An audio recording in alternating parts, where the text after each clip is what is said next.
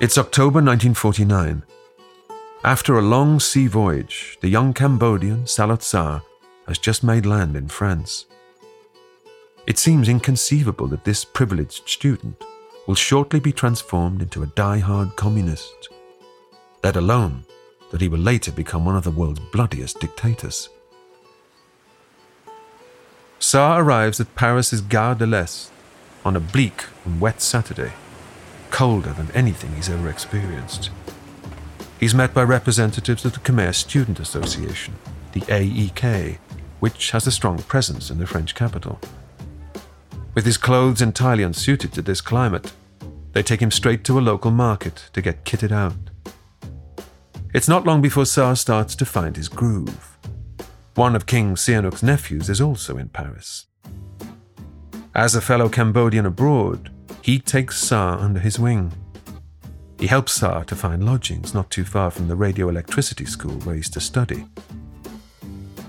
Sar may have some experience of the boulevards and the cafe culture replicated in Phnom Penh, but even still, Paris is an assault on the senses.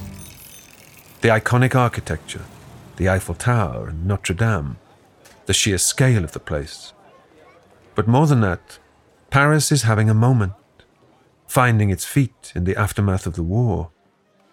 The left bank buzzes with energy. This is the Paris of Camus and Sartre, holding forth in bars wreathed in the smoke of Gauloise cigarettes while bands play bebop in the corner. A far cry from the Phnom Penh Technical School. Sar becomes an active member of the Khmer Student Association. He attends their study circles. In early 1950, Sar is flicking through the AEK's newsletter when he spots an advertisement for a couple of summer trips. The first is to go camping in Switzerland. Enticing, but expensive. The second option is to visit Yugoslavia. Yugoslavia is another country that bears the scars of war. It is attempting to plot a path to communist paradise under its leader, Tito. The advert specifies that AEK members will join an international labor brigade in Zagreb, helping to build a motorway. It sounds like hard work, but, crucially, this trip, unlike the Swiss vacation, is free of charge. Sar's decision to go to Zagreb will prove a fateful one. He witnesses the workings of an established communist society up close. Not that he is wedded to the left-wing cause at this point. His transition from hedonist to activist is only just beginning. And if he has any political goals at this stage, it is independence for his homeland. Back in Cambodia, the independence movement is at a critical juncture. Self-determination is now a goal shared across the political spectrum. But there are three major groups competing to achieve it. The first consists of Norodom Sihanouk and his Democrat-dominated parliament, with whom the king has an uneasy alliance. The next group is the Khmer Issarak, the freedom fighters. Then there are those who have thrown in their lot with the Vietnamese communists. Right now, who will emerge victorious is anybody's guess. To the small clique of Cambodian students in Paris, such machinations feel a long way away. For now, for them, Cambodian independence is more an abstract concept, something to discuss over a coffee in the 18th arrondissement. From 1951, a group of the AEK's core membership becomes drawn to communism. In their study circles, this is the ideology they've alighted on. They want a new, independent Cambodia to be rooted in the principles of radical equality. They set up a secretive Marxist circle, made up of cells of no more than 6 people. These subgroups rarely interact with each other. Membership is prestigious and coveted. Towards the end of 1951, Saloth Sar is admitted to one of these cells. They meet for just a couple of hours, once a week, in an apartment close to the Engineering Institute. This humble reading group will prove enormously influential. It brings together many of the key personalities who will shape Cambodia's destiny over the next half a century. Professor Alex Hinton. A number of them began reading Marx, Lenin, and they were influenced. He really grabbed hold of this. More broadly, thinking about why projects of mass murder or mass atrocity take place, they're often guided by conviction, oddly enough. You think of the word conviction, most people think that's positive. But you have convictions that also can lead to very bad consequences. This became a core part of his identity. He found a cause, he found a purpose in life. And unfortunately, that led to absolutely horrific things in Cambodia. For the time being, Sa is content to stay in the shadows, attending meetings, but letting others lead them. By his own admission, he finds Marx bewildering. He prefers Stalin and Mao. From Stalin, he picks up the need for dogged and demanding leadership. He is attracted to the man of steel's idea that you can maintain standards through rigorous criticism and self-criticism. In other words, periodically purging oneself and one's party of destructive elements. And don't forget to keep a constant lookout for tricksters, opportunists, and foreign agents. And when you find them, you must ruthlessly suppress them. In Mao's writings, Sa values the revolutionary role of the peasants. Communism, certainly in the Soviet Union, has sought to elevate the proletariat, the industrial working class. But in Cambodia, as in China, the real powerhouse of the working class is the rural labor force. Sa promptly joins the French Communist Party. They are enjoying considerable success. Communist-inflected government in Paris is a realistic possibility. The future Pol Pot knows all about the French Revolution and its ideals of liberty, fraternity, and equality. He revels in the suppression of opposition via the guillotine and the willingness of leaders like Robespierre to push on with change, whatever the cost. And he absorbs the message that private property isn't evil. Well-to-do Cambodian students like Sa Lot Sa have grown up in a French educational system that has taught them the history of the French Revolution since their infancy. How ironic that it should now serve as Sa's model for getting the French out of his country once and for all. They saw lots of different models over time that influenced them, and perhaps the message was there are different ways to carry out revolution, and we need to find our own path forward.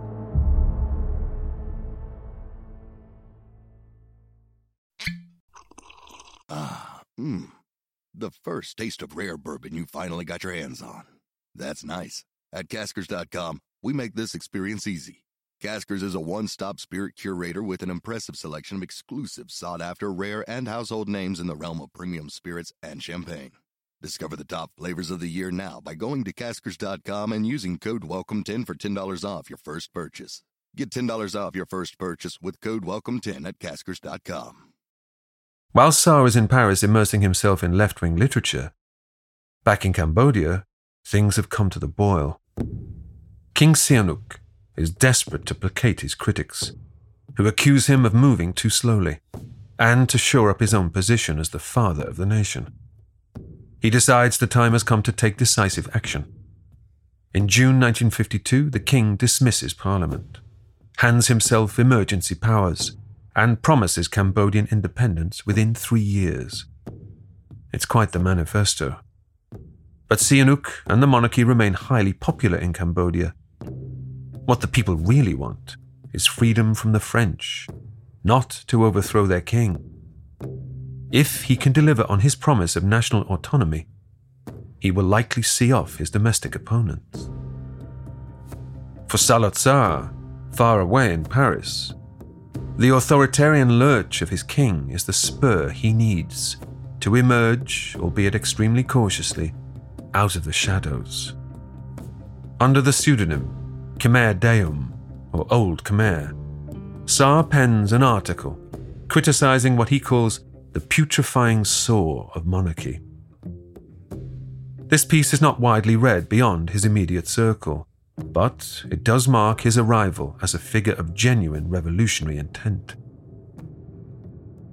In October 1952, Sa and his Marxist colleagues meet at a farmhouse deep in the French countryside. Enough words. It's time for action.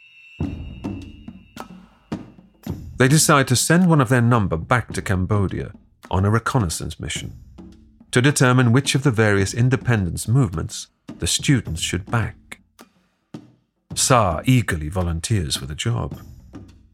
Within a couple of months, Sa is lying on a bunk in a cabin, once more holed up with French troops on their way to the conflict in Vietnam. Little do these soldiers know, within weeks their young cabin mate will be embedded with their enemy. As chance would have it, Sa is back on the SS Jamaica, the very ship that brought him to France 3 years earlier. But the dissolute youth of those days is long gone. He is a man now, on a mission. When Saloth Sa docks in Saigon on January the 13th, 1953, the urgency of his task becomes only more apparent. Entering Cambodia, Sa discovers a country he hardly recognizes, blighted by war and surging poverty, and with a king attempting to rule by decree. The French, meanwhile, are under pressure from all sides. In Vietnam, they're snarled up fighting the Viet Minh. In Cambodia, pro-independence movements of all stripes are gaining ground. It's fast becoming an Indo-Chinese nightmare. As 1952 rolls into 53, there are incidents of terrorist violence towards French military personnel and civilians. The erosion of French authority and, crucially, morale plays right into King Sihanouk's hands. He's barely into his 30s, but Sihanouk is about to prove once and for all that he is no French puppet. He summons the administrators. "Let me take this problem off your plate," he tells them. The French know their own hand is weak, but if they work with him, they might at least oversee an orderly transition to independence, perhaps even maintain a foothold in the region. The decision is made. On November the 9th, 1953, the king oversees a mass parade of Cambodian and French troops in the capital. Afterwards, he signs the document that signals the official end of French rule. As he promised he would, Sihanouk has taken back Cambodia.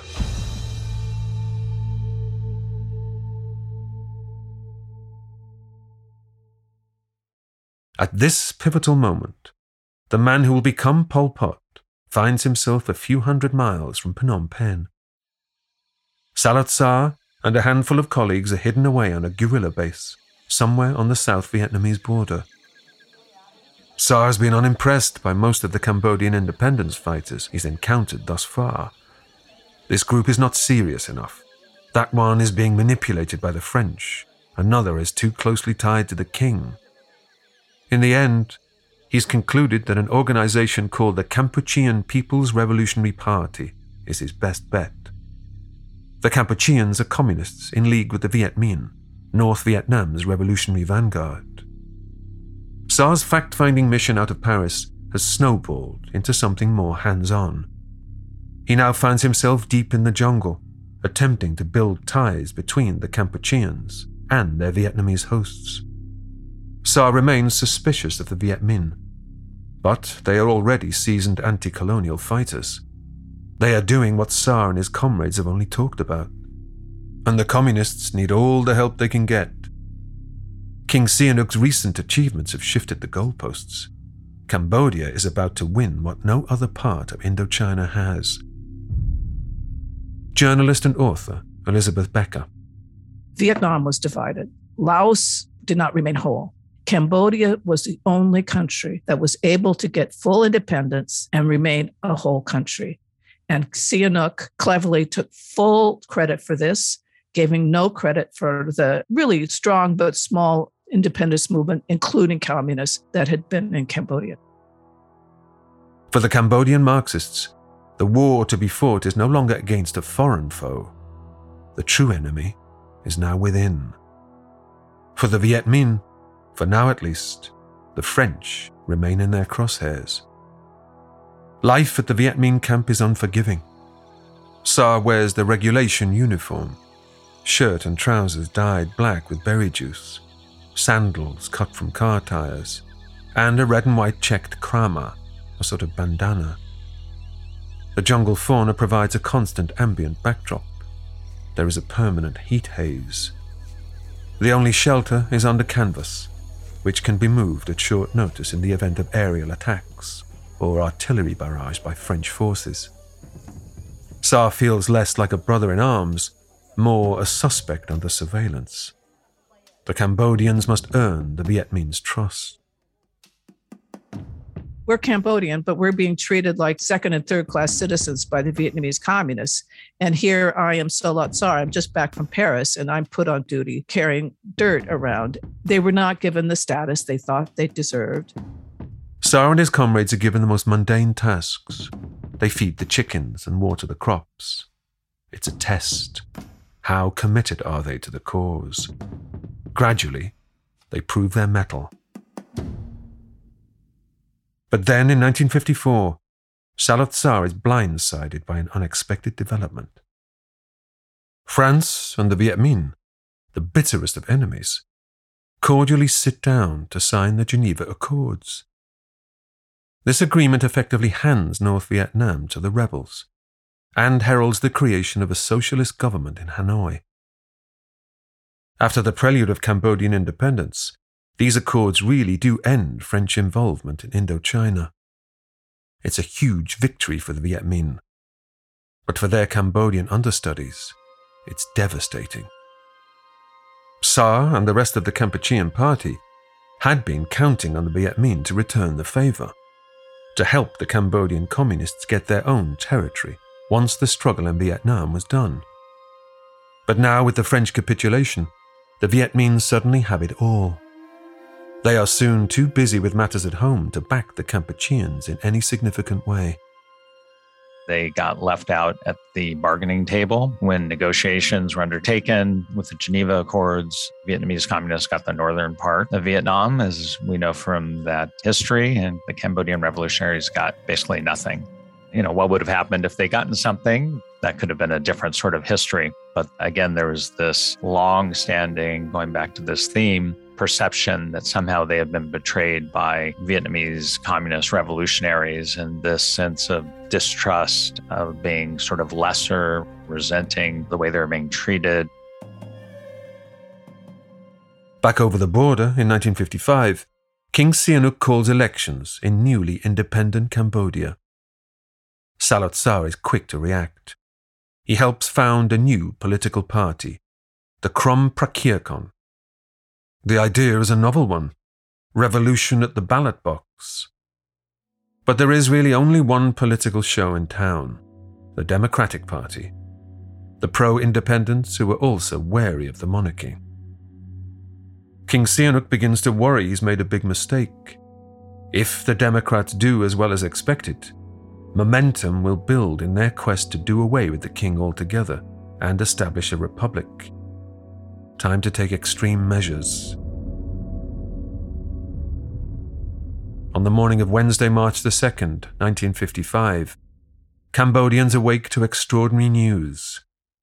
As they rub the sleep from their eyes and reach for their wirelesses, they are greeted with a pre-recorded message from their king. He's prepared it in secret. Not even his family know what's coming. Sihanouk's voice crackles over the airwaves as he announces that he is abdicating. In the interests of the country, he says, he is giving up the throne so that he can enter the fray as an elected politician. His father, once overlooked for the succession, will now succeed him as king. The upcoming elections are promptly postponed to give Sihanouk time to create his own brand new political movement. He calls it the Sangkum, the People's Community. The ex-king has played a blinder. When the rescheduled elections are held, the Sangkum sweeps the board, albeit with a good dose of electoral fraud and voter intimidation. Neither the Democrats nor the Krom Prakiakon wins a single seat. Over the next 2 decades, Sihanouk will flit in and out of the office of Prime Minister. Sometimes whether he officially holds the position or not will seem little more than a technicality. Sihanouk will loom over Cambodian politics. The election is significant for our story because it's the moment that Pol Pot, as he will become, loses faith once and for all in the political system. The Krom Prakiakon has tried to win power through legitimate means. It's been a catastrophic failure. Tsar's conclusion is as follows: the one who has power in his hands is the one who controls the outcome. As Sihanouk takes office with a massive, if dubious, mandate, the former monarch is empowered like never before. He begins a brutal crackdown on the Krom Prakiakon and other leftist groups. Tsar and his fellow communists are under no illusion now. Independence is no good if it just means swapping the French for an authoritarian prime minister. If they are to achieve their goals, it must be through armed insurrection.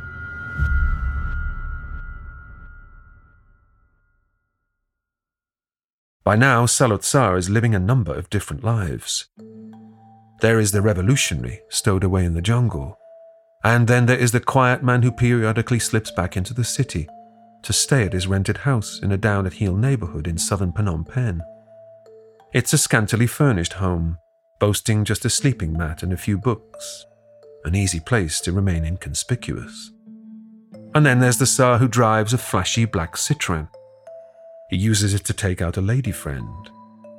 They get on well, but she is very ambitious.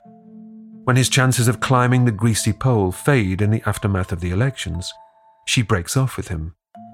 Worse still, she soon hooks up with one of his political rivals. Tsar marries on the rebound in 1956, at the age of 31, to a woman named Khieu Ponery, 5 years his senior.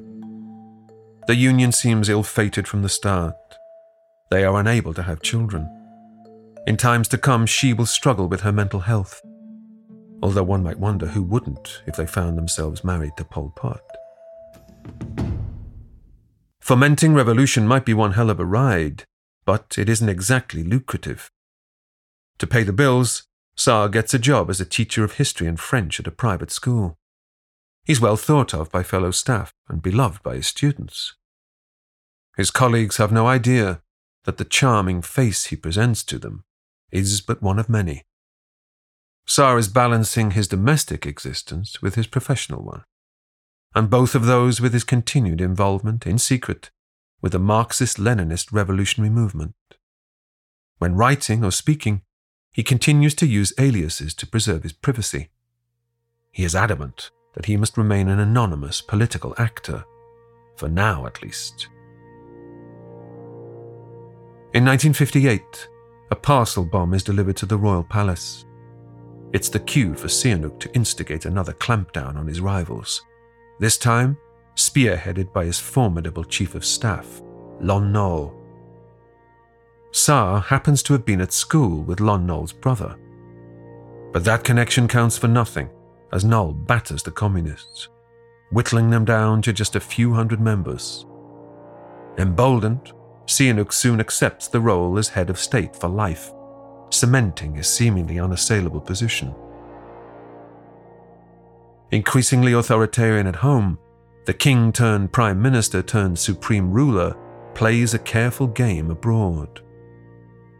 He wants to play East and West off against each other, but he must be careful. Since at least 1954, the Americans are replacing the French as the preeminent Western influence in Vietnam. Their military involvement will scale up over the coming years, with consequences that still reverberate today. Sihanouk does not want to provoke the United States. He's set on remaining officially neutral. The overpowering dynamic here is the American war in Vietnam. Can you imagine if our Civil War went on forever and Canada had to deal with the American Civil War if it went up to their border? The Vietnam War was a huge shadow on everything. And Prince Sihanouk, now as the prime minister, the elected prime minister, said the only way Cambodia can survive is a neutral country. No revolutions, no siding with the communists or non-communists in Vietnam. He made a very practical alliance with China and the Soviet Union to be neutral, to not join the Americans. And then he made a not very secret border deal with the Vietnamese communists and non-communists. And the unspoken deal was he does that, and they're not supporting any communist revolution to overthrow him. Tsar and his comrades need to up their game. In 1960, they reconfigure themselves as the Workers' Party of Kampuchea. They are led by a man called Chu Samut. Tsar sits third in the hierarchy. In July 1962, Chu Samut leaves his home to visit a local market. He doesn't realize he's being watched. Chu is arrested by the security services, taken off for questioning. He's tortured and later killed. Such is life under Sihanouk's new regime. It is, however, a crucial moment for Saloth Tsar. He is chosen to fill the vacant role of party leader. There's all kinds of theories about why he disappeared. At the time, people thought that Sihanouk was behind it. Subsequently, people wonder if Saloth Tsar Pol Pot was behind it. By then, Saloth Tsar had proved to be plotting, studious. He was not such a sparkling character at all. I mean, if you look at his record, no one would have picked him as being a potential star of anything. It's amazing that he got along as far as he did. I talked to his sister-in-law, and she describes him very much as the solid leader, dependable, knew where he was going, organized. There is charisma, obviously, or he couldn't be where he grew. As Sihanouk becomes an increasingly hard-nosed ruler, tensions rise across Cambodia. In one instance, student protests over the rights of children to ride their bikes on public footpaths descends into violence and chaos. When a demonstrator dies in police custody, 2 officers are beaten to death by a mob. An incandescent Sihanouk responds by publishing the names of 34 known leftist agitators, among them Saloth Tsar. The anonymity he has fiercely guarded is under serious threat. Tsar realizes his days of juggling a triple life are done. He must focus first on survival and then on revolution. Tsar's response is to retreat once more to a jungle encampment over the border in Vietnam. Only this time, his hosts are not the Viet Minh. They are the Viet Cong, the communist guerrillas of South Vietnam.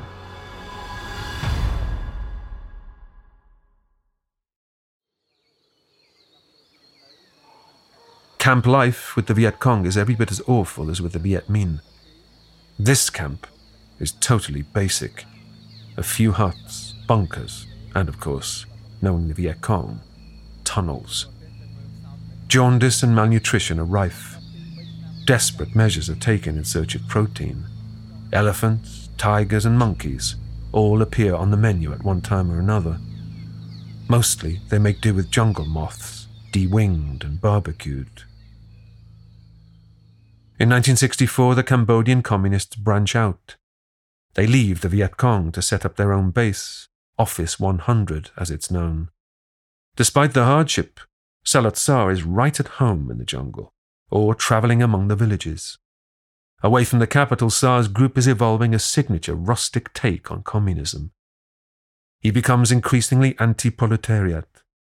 Factory workers who wish to join him are shunned. He is all in on the revolution by the peasantry, to whom he attaches almost mythical status. Sihanouk's top-down rule is breeding the conditions necessary for an uprising. The elite minority continue to enjoy a lifestyle far beyond the dreams of most.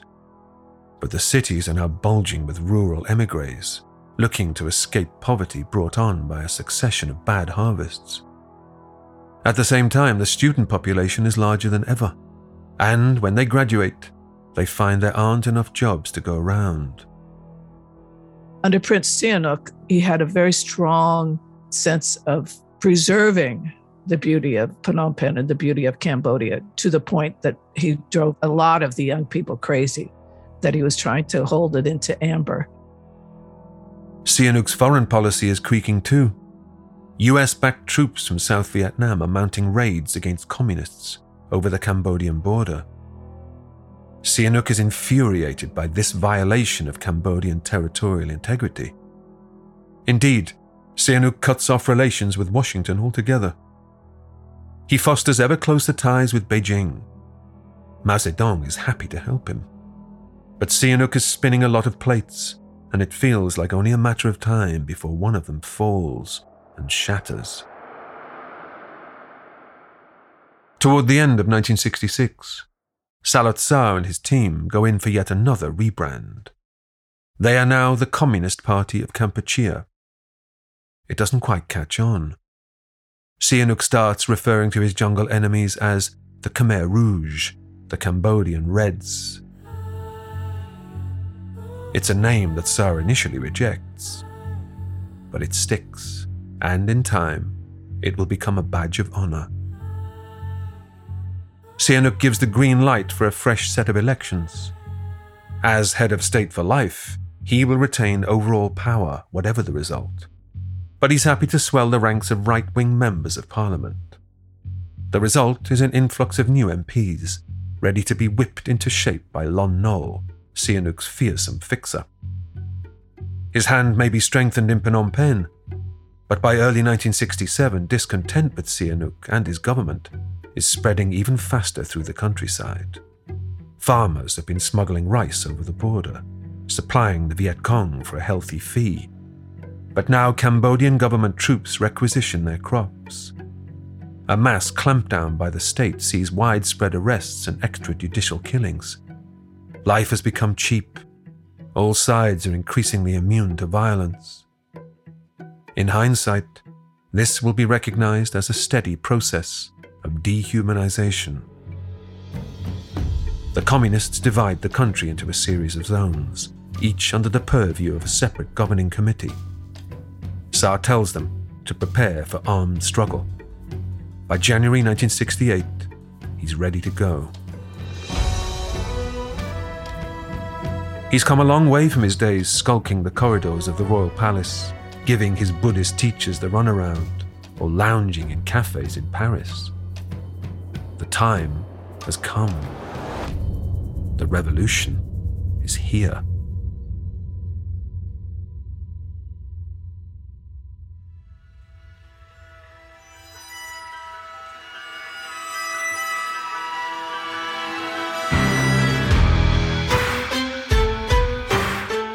In the next episode of Real Dictators, Saloth Sar and his Khmer Rouge launched their revolutionary war against Sihanouk and his government. America's action in Vietnam escalates, spilling over the border with catastrophic consequences.